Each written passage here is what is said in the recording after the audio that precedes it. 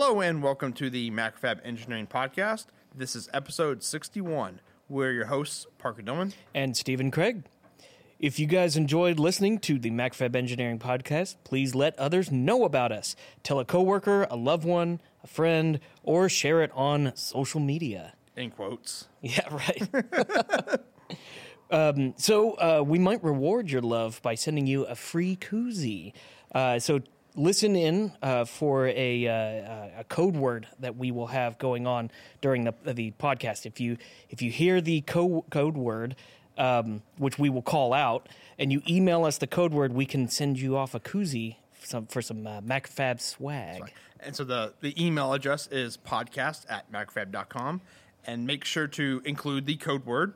That's right. And your address. That's right. We can't email physical goods yet. We're almost there. Yeah. Our developers are working really hard at that.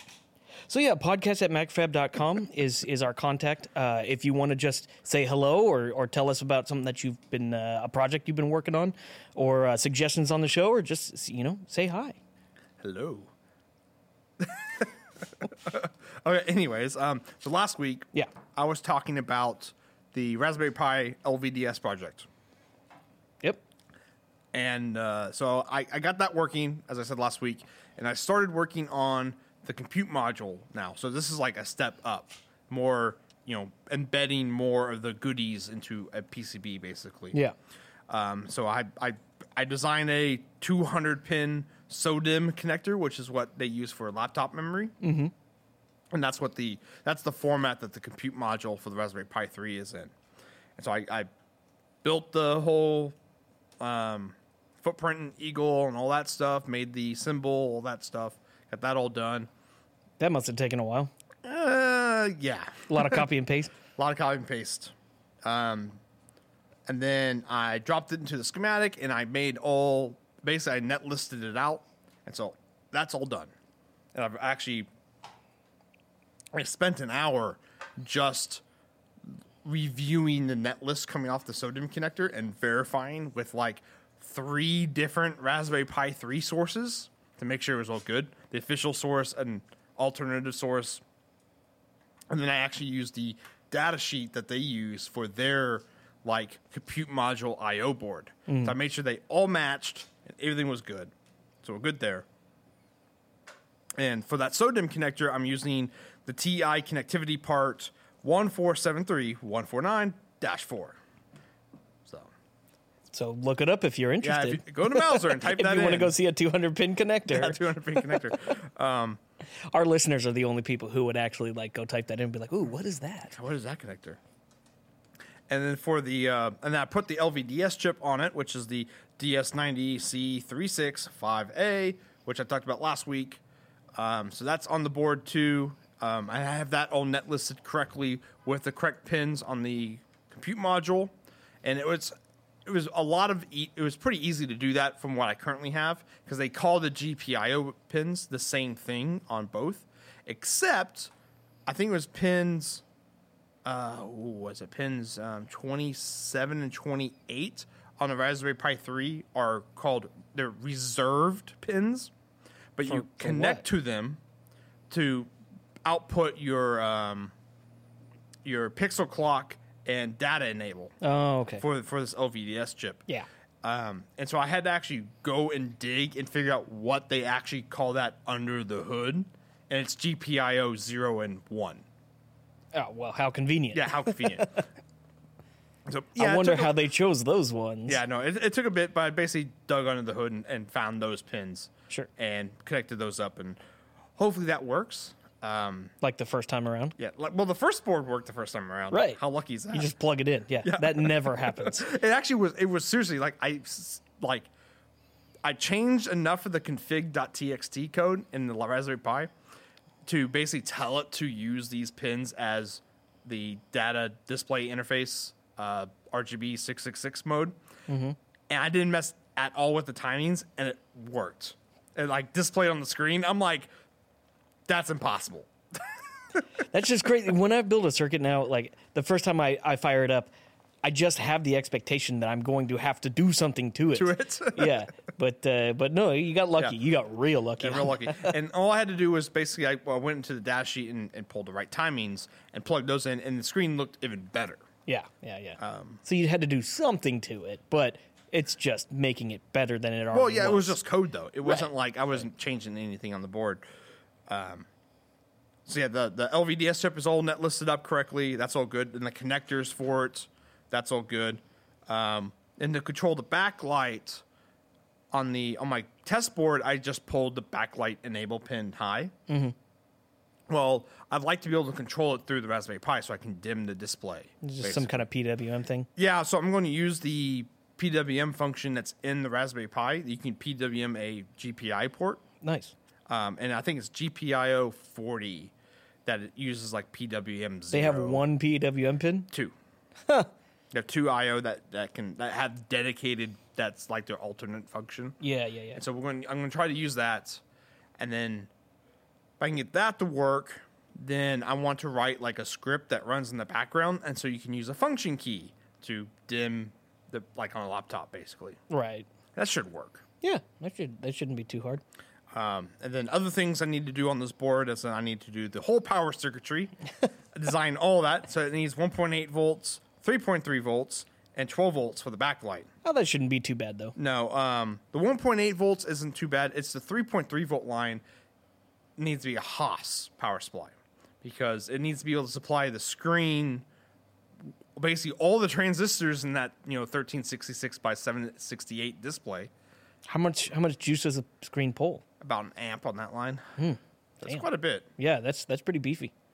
Yeah, so I need to make basically a beefy linear power supply on the board for that. Yeah. So it's nice and quiet.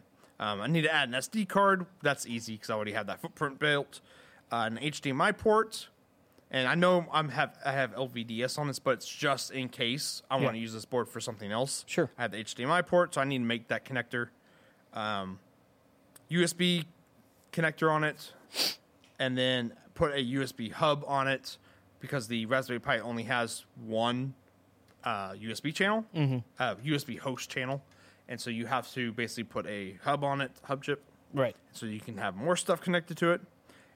Break out all the pins I don't use because you never know, Yeah. Right. and put test points on clock signals and Are you other gonna- stuff that you want to click onto. Are you going to break all the pins out to just like through holes? No, I'm going to do it to 2.54 millimeter headers.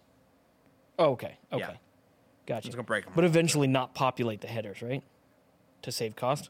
Yeah. But for this first board, this is just I'm not going to connect GPIO 40 right to the PWM. I'm going to build this board, put it together, make sure, and see if I can get a PWM signal out of GPIO 40, and then just basically jumper that over to the PWM signal and see if I can control the backlight with it. Okay. So you're making a dev board. Yeah, I'm making a extensive, dev boards are designed to be like all purpose. Yeah. This is there's 3 things I need to test out with this thing. There's a highly specific dev board for Right. 3 things I need to test. And if they do them all right, then I can do the next version, which is basically rolls that all into the Strip fiberglass. everything off and just hard connect everything. Hard connect. Yeah. So hopefully by next podcast, I have the schematic done. That's a lot of stuff to do by next podcast. Yeah, well, the power stuff, most of it's designed in the part-wise. Because a lot of times, most of the thing is designing the parts. Mm-hmm. That takes the longest, in my opinion, for most of my projects. You mean like footprints and patterns and things like Yeah, that? and making sure symbols are set up right and all that stuff is good. Right. Actually, net listing everything together, that's pretty easy.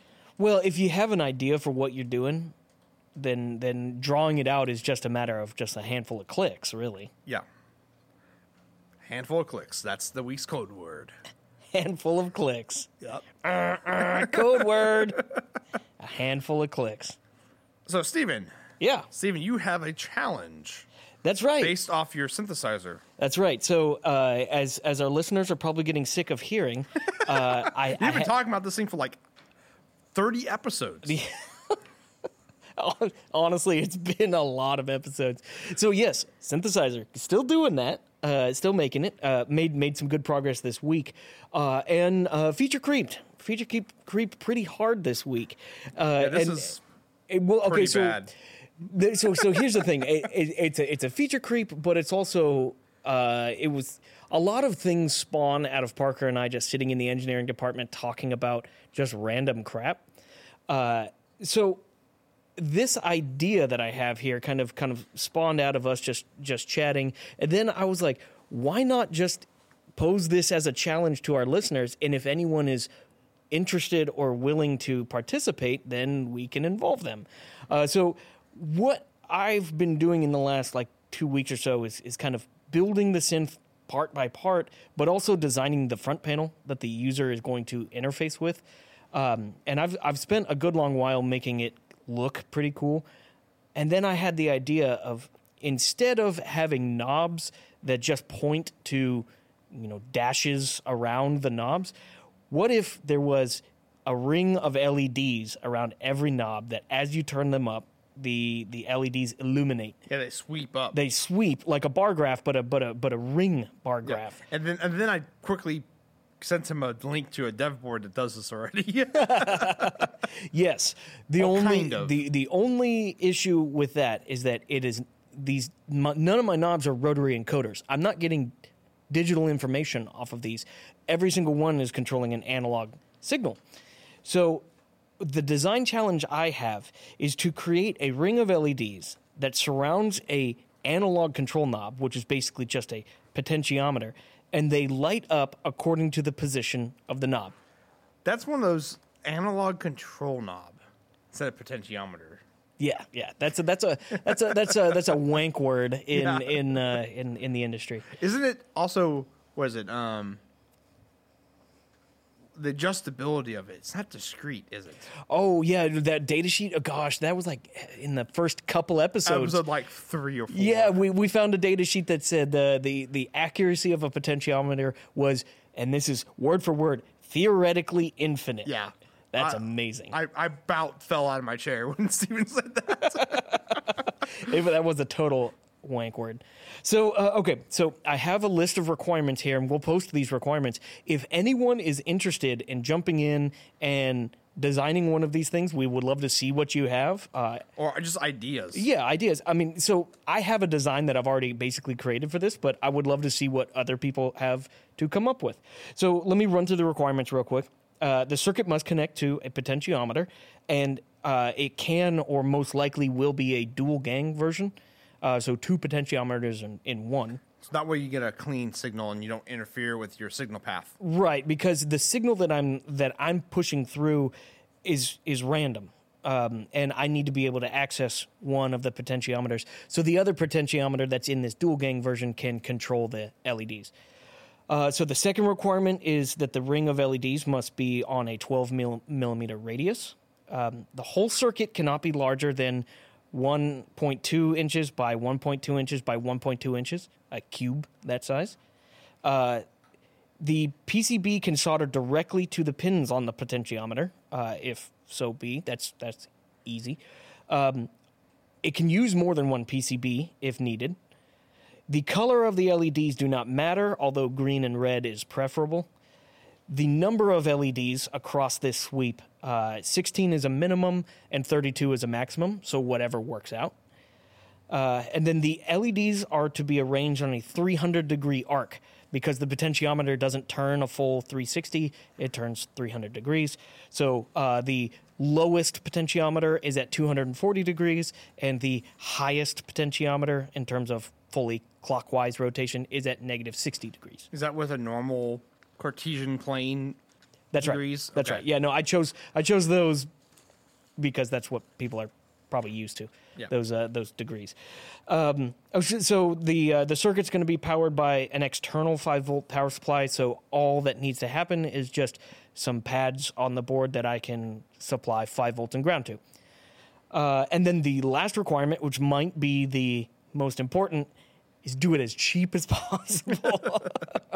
So Macrofab house parts are actually pretty cheap. That's a suggestion there. So if anyone is interested in jumping in on this, We have the design requirements there. We'll post them up on the show notes, which you can get at on macrofab.com. You can find in the blog section, there's the podcast stuff. And if you have any questions, you can hit us up at podcast@macrofab.com. If anyone's interested in designing this with me, I will certainly be using this in the synthesizer, so could be fun. Yeah, one thing I'm looking at is like minimizing the number of parts. Yeah. And total square inch of fiberglass used would be what I'm more interested in. Well, yeah. I mean, if we get more than one design, maybe we can go through and kind of pick them apart and see what people were thinking. Because there's 1,000 ways to do this. How terrible yours is. Oh yeah, mine is garbage. My idea is garbage. Let's just put it that way. Is yours the op amp comparator one? Well, I thought about that because that one, I don't know. I go to the analog solution first in my mind, and don't get me wrong. I wanted 31 LEDs in the ring, and that would require 31 op amps. Yeah. And of course, my mind is like that would be fun, but not practical in any way, shape, or form. The packages just take up so much space. Yeah. No, it's a stupid idea, but it's still I like the. I wonder if they make any discrete op amps that come in packages that go in you see all these the DFN style packages that go into cell phones and stuff. Yeah. If anyone makes discrete op amps like that. Oh, I'm sure they do. I'm sure a quick search on Mouser would pop up some op amps, but what I've found is when op amps get in stupid packages like that, they're usually really specific and they're usually really expensive, like super high fast op amps or something like that. So low noise or you want as noisy as or possible. like their gain bandwidth is out to 5,000 gigahertz or something like that. Something dumb. I have another question on this dual gain potentiometers. What kind of signal crosstalk do you get on that? I think actually there is a data sheet that calls that out. So the way that I've kind of designed it is that the signal goes through one of the potentiometers, and then I have a 0 to 5 volt DC signal on the other. So it really doesn't matter for signal crosstalk because you got DC on one side. You say that though, but if someone uses a really fast LED, driver that's using a switching frequency, that's going to put that frequency on that 5 volt line back up and could be injected into your signal. Well, whatever circuit you have to determine where the position of the potentiometer is should probably average out noise and have some hysteresis in it so that it's not, there's not LEDs bouncing all over the place. Because they're going PWM all the LEDs, so not all lit up all the Well, time. I was talking about two adjacent LEDs next to each other. You wouldn't want it bouncing between the two. I'm talking about just if you have all of them lit up, it's going to be the driver, an LED driver is constant current. So it's turning the voltage on and off to keep that current the same. And so you're driving at 20 kilohertz or whatever. Yeah, however fast you need to. I doubt that's going to be a problem. Turn this thing on and just... Oh yeah. Okay, I did not put that as a requirement. I just realized the current draw on this thing. So right now I have a plan to put 21 of these into my synth module. Oh boy! I do not want them pulling an amp each. So let me arbitrarily choose. It cannot pull more than 60 milliamps. Let's just put it like that. So the whole module, all the LEDs cannot pull more than 60 milliamps. If they're all lit up. Yeah, if they're all lit up. Does yours do that? No, mine does not. Mine pulls under 60. So, I just realized that putting that stipulation makes the design way harder. Yep. I should have put that in there. Okay. Yes, cannot pull more than 60 milliamps as a whole at any one point in time. So yeah, let us know if you're interested in taking the challenge. Do Steven's hard work for him. Well, I've already done it. So on to the RFOs. On to the RFO. So the topics this week are revealing Capcom's custom silicon security that we found on Hackaday. Mm-hmm. NXP chip checks your booze, found on Electronics Weekly. And IoT startup bricks customers' garage door intentionally, found on Hackaday. So, Capcom. Yeah. So this was back in the heyday of arcades. So late 80s, early 90s? Yes. So they developed the background is they basically developed a new arcade system called the CPS2 that had a suicide circuit in it. So it basically prevented people from tampering with the hardware. Yeah. And if you tampered with the hardware, it basically killed the system. Right. Yeah. And how they did that was basically the game code was encrypted on the EPROMs, and at runtime it would decrypt the game code, and it stored the key. I think it was like a 64-bit key or a 32-bit key, something like that. Yeah. It stored that in volatile RAM that had to be powered up with a coin With a cell. coin cell battery? Yeah. I think it was actually a soldered-on lithium battery or something like okay. that. Okay. But a long life, like a 10-year battery. Yeah, something yeah, like that. Yeah. And it also prevented there was a 6-pin connector on the board that looks like a programming header or Right. a JTAG header. Right. Or if you plugged into it, it automatically bricked the system. Capcom was proud of their games. And they did this because back then, it was really rampant in terms of piracy was just terrible in the arcade industry. Basically, someone would buy one game, rip the EPROMs off, and then stick the EPROMs into a cheaper cabinet, like a game that wasn't doing as well, and then slap new graphics on it, and now they got the brand new game that everyone wants. Okay, so funny enough, a guy at my first job, he gave me a Street Fighter II arcade cabinet. Well, I shouldn't say gave. His wife said that it had to get out of their garage, and at the time I had a big workshop, so I said, "Yeah, just bring it to the workshop." So we put it in the workshop, and I played Street Fighter on that a bunch. And then one day I opened the back of the cabinet, and it said Miss Pac-Man on the inside. Yeah. Somebody completely repurposed the entire cabinet and redid the graphics. Oh no, they probably just put different EPROMs in it, or they put a different board set in it. Probably, yeah. I mean, I looked at the board set. It didn't have like socketed. Yeah, so they probably ripped it out because Pac-Man's an Atari game, and so they probably ripped everything out, and they probably used a similar monitor and similar controls. Sure. And they just slammed in a Street Fighter 2 board set, and then rewired everything. Yeah, that stuff was actually pretty common back then, and so to prevent all that stuff, they made the suicide system, is what it's been called. A hardware suicide. Hardware suicide. And there's about, I think, fall last year, a guy came up with, I can't remember the guy's name. He found out a way to use an Arduino and a lot of code and some hardware tricks to basically unbrick the system. Basically, you have to rewrite over some of the stuff and then re-put it in a key into the volatile RAM, and then bam, you're good to go. How do you know the key, though? I can't remember how they figured it out. Interesting. Okay. Because that key's stored somewhere on there. Yeah, well, it's stored in volatile RAM. Right. So you got to yank that out.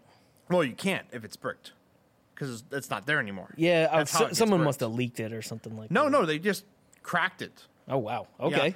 So towards the end of the life of the system, around 94-ish, they basically, some researchers figured out how to stream the unencrypted code off. So as it was decrypting, they were able to read the data in, and that's how a lot of, basically, if your system bricked, you went and bought, I guess, pre-programmed EPROMs, or you programmed the EPROMs again with unencrypted game code of the same game, and you can get your game working again. Got you. It was called Phoenixing a board. That's what they called it. That's an app name. Yeah. But it's just interesting that, we don't really have too much of that nowadays, where it's hardware isn't really protected like that anymore. It's more about the software stuff. That's right, yeah. But the fact that they'd go that far out of their way, especially even with the programming header, making that such that it bricks it. Yeah, I bet you it was like a special you had to do something when you first plugged in with right voltages or something. Oh, back in the day when you had to hit it with 12 volts first and then drop it down to -5 or whatever it oh was. God, I hated That was hated one of those some of things. the first picks were like that. Yep, and it sucked. Yep. That's why you had to pay for their like $300 programming boards. or EEPROM programmers. Yep. That With sucked. those fancy ZIF connectors. So that's crazy. That's crazy that Yeah. Capcom chose to do that. But it reminds me a lot of our reflow oven that we currently use at Macrofab. It's the Speedline Electrovert that we have. Well, the fact that you cracked into it. Well, no, what happened was because we bought this oven used, 2 years ago or something like that? Oh yeah, something like that. And so we were using 3-flow boards, and the onboard lithium battery that runs the PLC, just crapped out. It ran out of juice. Yep. And so, yeah, basically one day we went to turn it on, and nothing showed up on the screen. And started looking and basically going through the debug stuff on 'cause we got the manuals with the oven and stuff. And it said, it says you have to replace the battery every so often. Mm-hmm. And it's like, well, we didn't read the manual. So we didn't know that. Apparently, yeah, so you have to replace the battery every so often. And so we popped the new battery in, still nothing. So on that, and then I started looking into that PLC model, and its ladder logic is stored in volatile RAM that's backed up by that So lithium battery. you lose everything. We lost everything. And so, fortunately, after lots of calling Speedline, because we kept getting salespeople, and they're just And they have no clue. Just hang up. And we eventually got through to an engineer, and the guy's like, "Yeah, I'll just throw it up on the FTP." And so thankfully, he threw up the software package that we needed to actually program it too. Because we had to have the actual configuration data, and we had to have the software to do it. Yeah. And he sent us a link to where we can buy a cable. Wow. Yeah. He's So a- it was he's a nice awesome. dude. Yeah. And so we got it up and running. But that's Because he knows what it's like to be there. yeah. But it was awesome. Like that engineer is awesome, but this situation reminds me of that. Basically, like, think about if you own one of these and turn it on one day and the battery was dead. Yeah, it's game over. Yeah. So a lot of people on the Hackaday article are complaining like, "Oh yeah, Capcom was greedy." I'm like, well, when you look at it, they still serviced. Like, sure, they're only greedy if you have to buy another unit from Capcom. Yeah, that would be ridiculous. Basically, the battery dies, you have to buy it, or you tampered with it, you have to buy a new one, which wasn't the case. They actually serviced the CPS2 system well beyond its original lifespan. Yeah. So they would unbreak your system for you. I think it was purely just to keep the piracy out. Yeah. Of the problem. which is valid. But I mean, it is valid where, people have the right to protect their IP, but should that impact the longevity? Because now, if you ship the CSP2 board to Capcom, they'll be like, "What is this?" But should that actually limit the lifespan of your product, artificially or non-artificially? Well, I mean, it can, but it's worth whoever's purchasing it. It's worth them knowing about that before they Like purchase the it. reflow oven. It actually Right. said to do it, but it didn't say why it was important. Right. And actually, the funny thing is, when you go in there, okay. So this is actually a little dig at Speedline, I guess. Is there is an option to set a voltage cutoff on the lithium battery to warn you, but it's defaulted off. So if that was on, it would have beeped at us to replace the lithium battery. And we would have been like, I'm not going to replace it right now. I'm not gonna why should I replace that thing? Next week, crap. Crap. Oven is down for a week. It was down for 4 days. Oh, wow. That's a long time to have a reflow oven down. Well, but it back was, when we were first starting. it was way earlier. If we were down for 4 days now, that would be yikes. I think like everyone would just be like just jumping off buildings and stuff. Oh, yeah. That would not be good. That's our lifeblood right there. But yeah, it's pretty cool. Hit up the link in the podcast description. It's pretty cool stuff. Yep. all the history behind that system is very interesting. All right, topic 2, NXP chip checks your booze. This one's pretty cool. This is one that you found. Yeah. So near field communication, NFC technology applied to bottles of alcohol.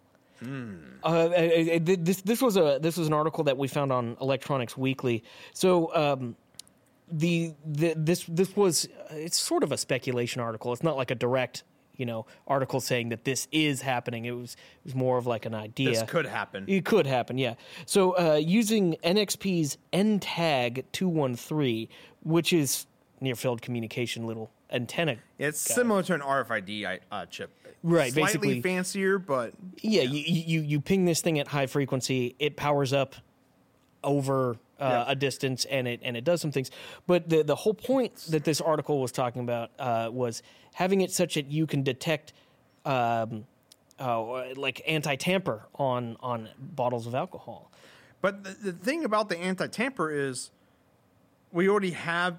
So the anti-tamper they're talking about is still like basically when you try to remove the label gets damaged, right, and the NFC chip stops working. Yep, it's one of those. But we have physical confirmation that this label is ripped, like we already do.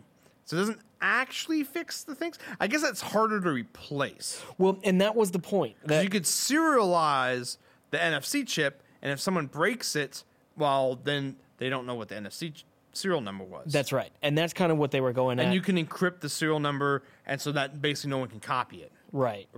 So it's a matter of tracking. It's a matter of being able to detect tampering.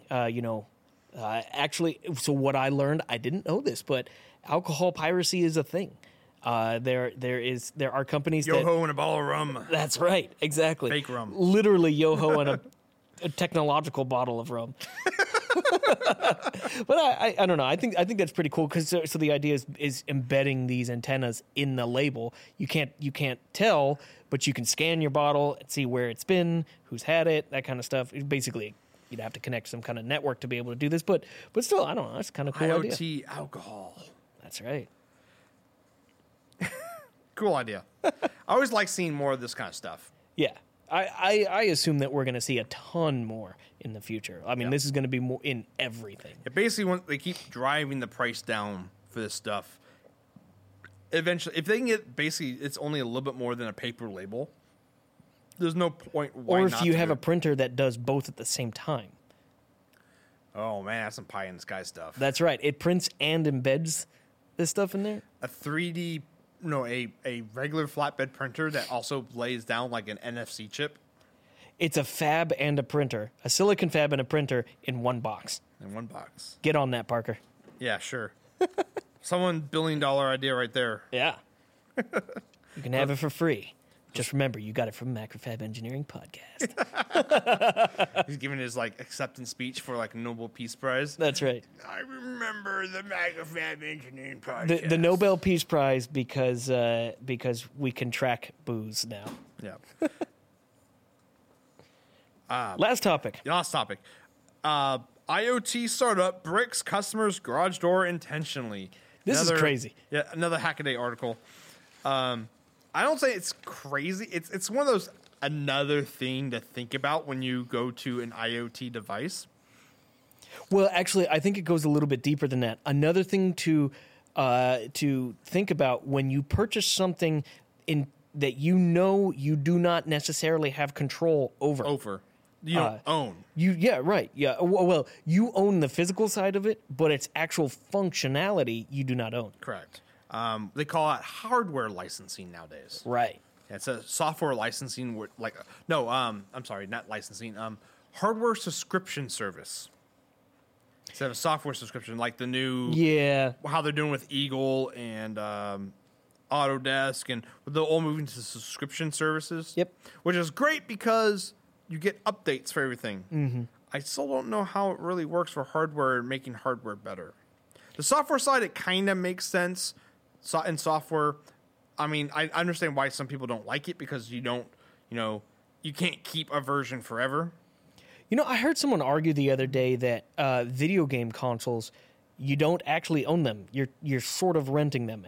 And I was like, that sounds wrong. I think you buy them.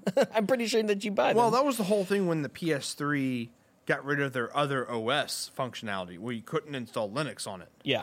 And that was a whole big lawsuit about that, and whether or not you owned or didn't own the PS3. Right. But yeah. but it's not. It's. I mean, I haven't gone through the user license or anything like that, but I'm pretty sure there's Who nothing does? in there that says you are renting this or borrowing it for a cost. I think it's basically you own it unless you do these X things, and then we can sue you. Yeah, of course. That's whatever user license agreement is. Okay, so what happened in this situation? The company's called Garaget, which I think is Garage and Gadget. Garaget. Something like Slammed that. together. Yeah. There was an unhappy customer who was complaining that his garage door or Wi-Fi controlled garage door didn't work with his iPhone, and he sent very nasty emails to the company, like chewed them out, Well, he was also posting on the forums. posted on the forums, Yeah. and did a bad Amazon review. Yeah. And basically the company, well, it sounds like the company was basically fed up with this customer. Yep. And basically turned off his IP off the server. Right. Yeah. Well, he was borderline being a troll. I don't know about that, but it sounds. I'll put it this way: it sounds like the guy was being, an asshat. A little Okay, unreasonable. a little unreasonable, because I don't know if this device, the Wi-Fi garage door thing, even works with iPhones. But if it didn't work with iPhones and you tried to explain that to an irrational customer, It wouldn't work. yeah, it wouldn't work. But wouldn't. anyways, what they did was also completely unreasonable and terrible. Because they basically blocked his IP, and so his garage door couldn't talk to the internet, and so that he couldn't actually use his garage door. Right. Yeah, so he couldn't open his garage door. So and that actually brings up a good point. If you scan, let's say you buy this at Home Depot or whatever, you scan it. Are at the time that you scan it and you purchase it, are you signing a license agreement to say they are allowed to block me at any time that they want? Yeah, it's also another thing to think about is like, what if instead of this instance, okay, so basically all they have to do is block your IP, and your garage door doesn't work, which sucks. Yeah. Right? Well, what if that company just went out of business? Now everyone's garage doors don't work. Didn't we talk about that a while back? Yeah. With what was it, a air conditioner controller or something? Oh. Was it Nest? No, it wasn't Nest. It was you're right. It was a home automation company Right. who went out of business, and basically every other unit didn't work. Right, they shut down their servers. So Yeah. it goes back to the point where if you're buying an IoT device, there should be a local network option. Well, at the same time, be really wary about buying an IoT device for something that's critical. Critical for your life. I mean, garage door isn't necessarily critical, but it's a really big I mean, it's something that annoyance. most people use at least twice a day. Right. Leaving and coming home. Yeah. So it's pretty high on the list. It's pretty high on the list of stuff that should just work. I mean, what if you had IoT controlled locks on your house? On the doors to and your one house. day the server and the servers were, and the company was like, sorry, when it went out of business, Or what if just Comcast just had service interruption? Right. Yeah. And Yeah. you really have to go to the bathroom. And you're locked outside. And then there was an IoT toilet that just would not open and it could not flush, and it's just, oh my gosh, why did I get it all just this wouldn't- IoT crap? Oh man, if you had an IoT toilet and the service went down, but only the service that allowed it to flush, and so it just kept filling up. That's horrible. So the there's moral no of the story override, is, there's no or not the override. moral, once again, Parker and Steven shit all over IoT. That's That's like how half it the goes. stuff we do on the show. Yeah, exactly. I don't know. I think that's kind of crazy, though. I mean, giving someone else the capability to shut you down at any time if they don't like you. I mean, Yeah. he was being a nuisance. Let's be honest. This guy was But still, that doesn't deserve you to take away the guy's product. right. I mean, he owns the hardware. But at the same time, the funny thing is, what they did was they shut down his access to the server. that doesn't necessarily stop him from posting online or No, giving it doesn't. Amazon reviews. If anything, it probably it'd make makes it it worse. worse. Yeah, so I don't know what they were thinking here. Yeah, I don't know. I don't think they were thinking. No, that's well. I'm not going to install an IoT garage door opener on any of my doors. Will you ever install an IoT beer brewing setup? Only if I have sole capability of controlling Controlling it. Yeah. Then the internet goes down, and you're like, no! And then I'm like, turn on propane. Yeah. Propane and a bathtub. So that will wrap up the RFO for this week. Yep. And with that, that was the MacroFab Engineering Podcast. This was episode 61. We were your hosts, Parker Dillon. And Stephen Craig. Later, everyone. Take it easy.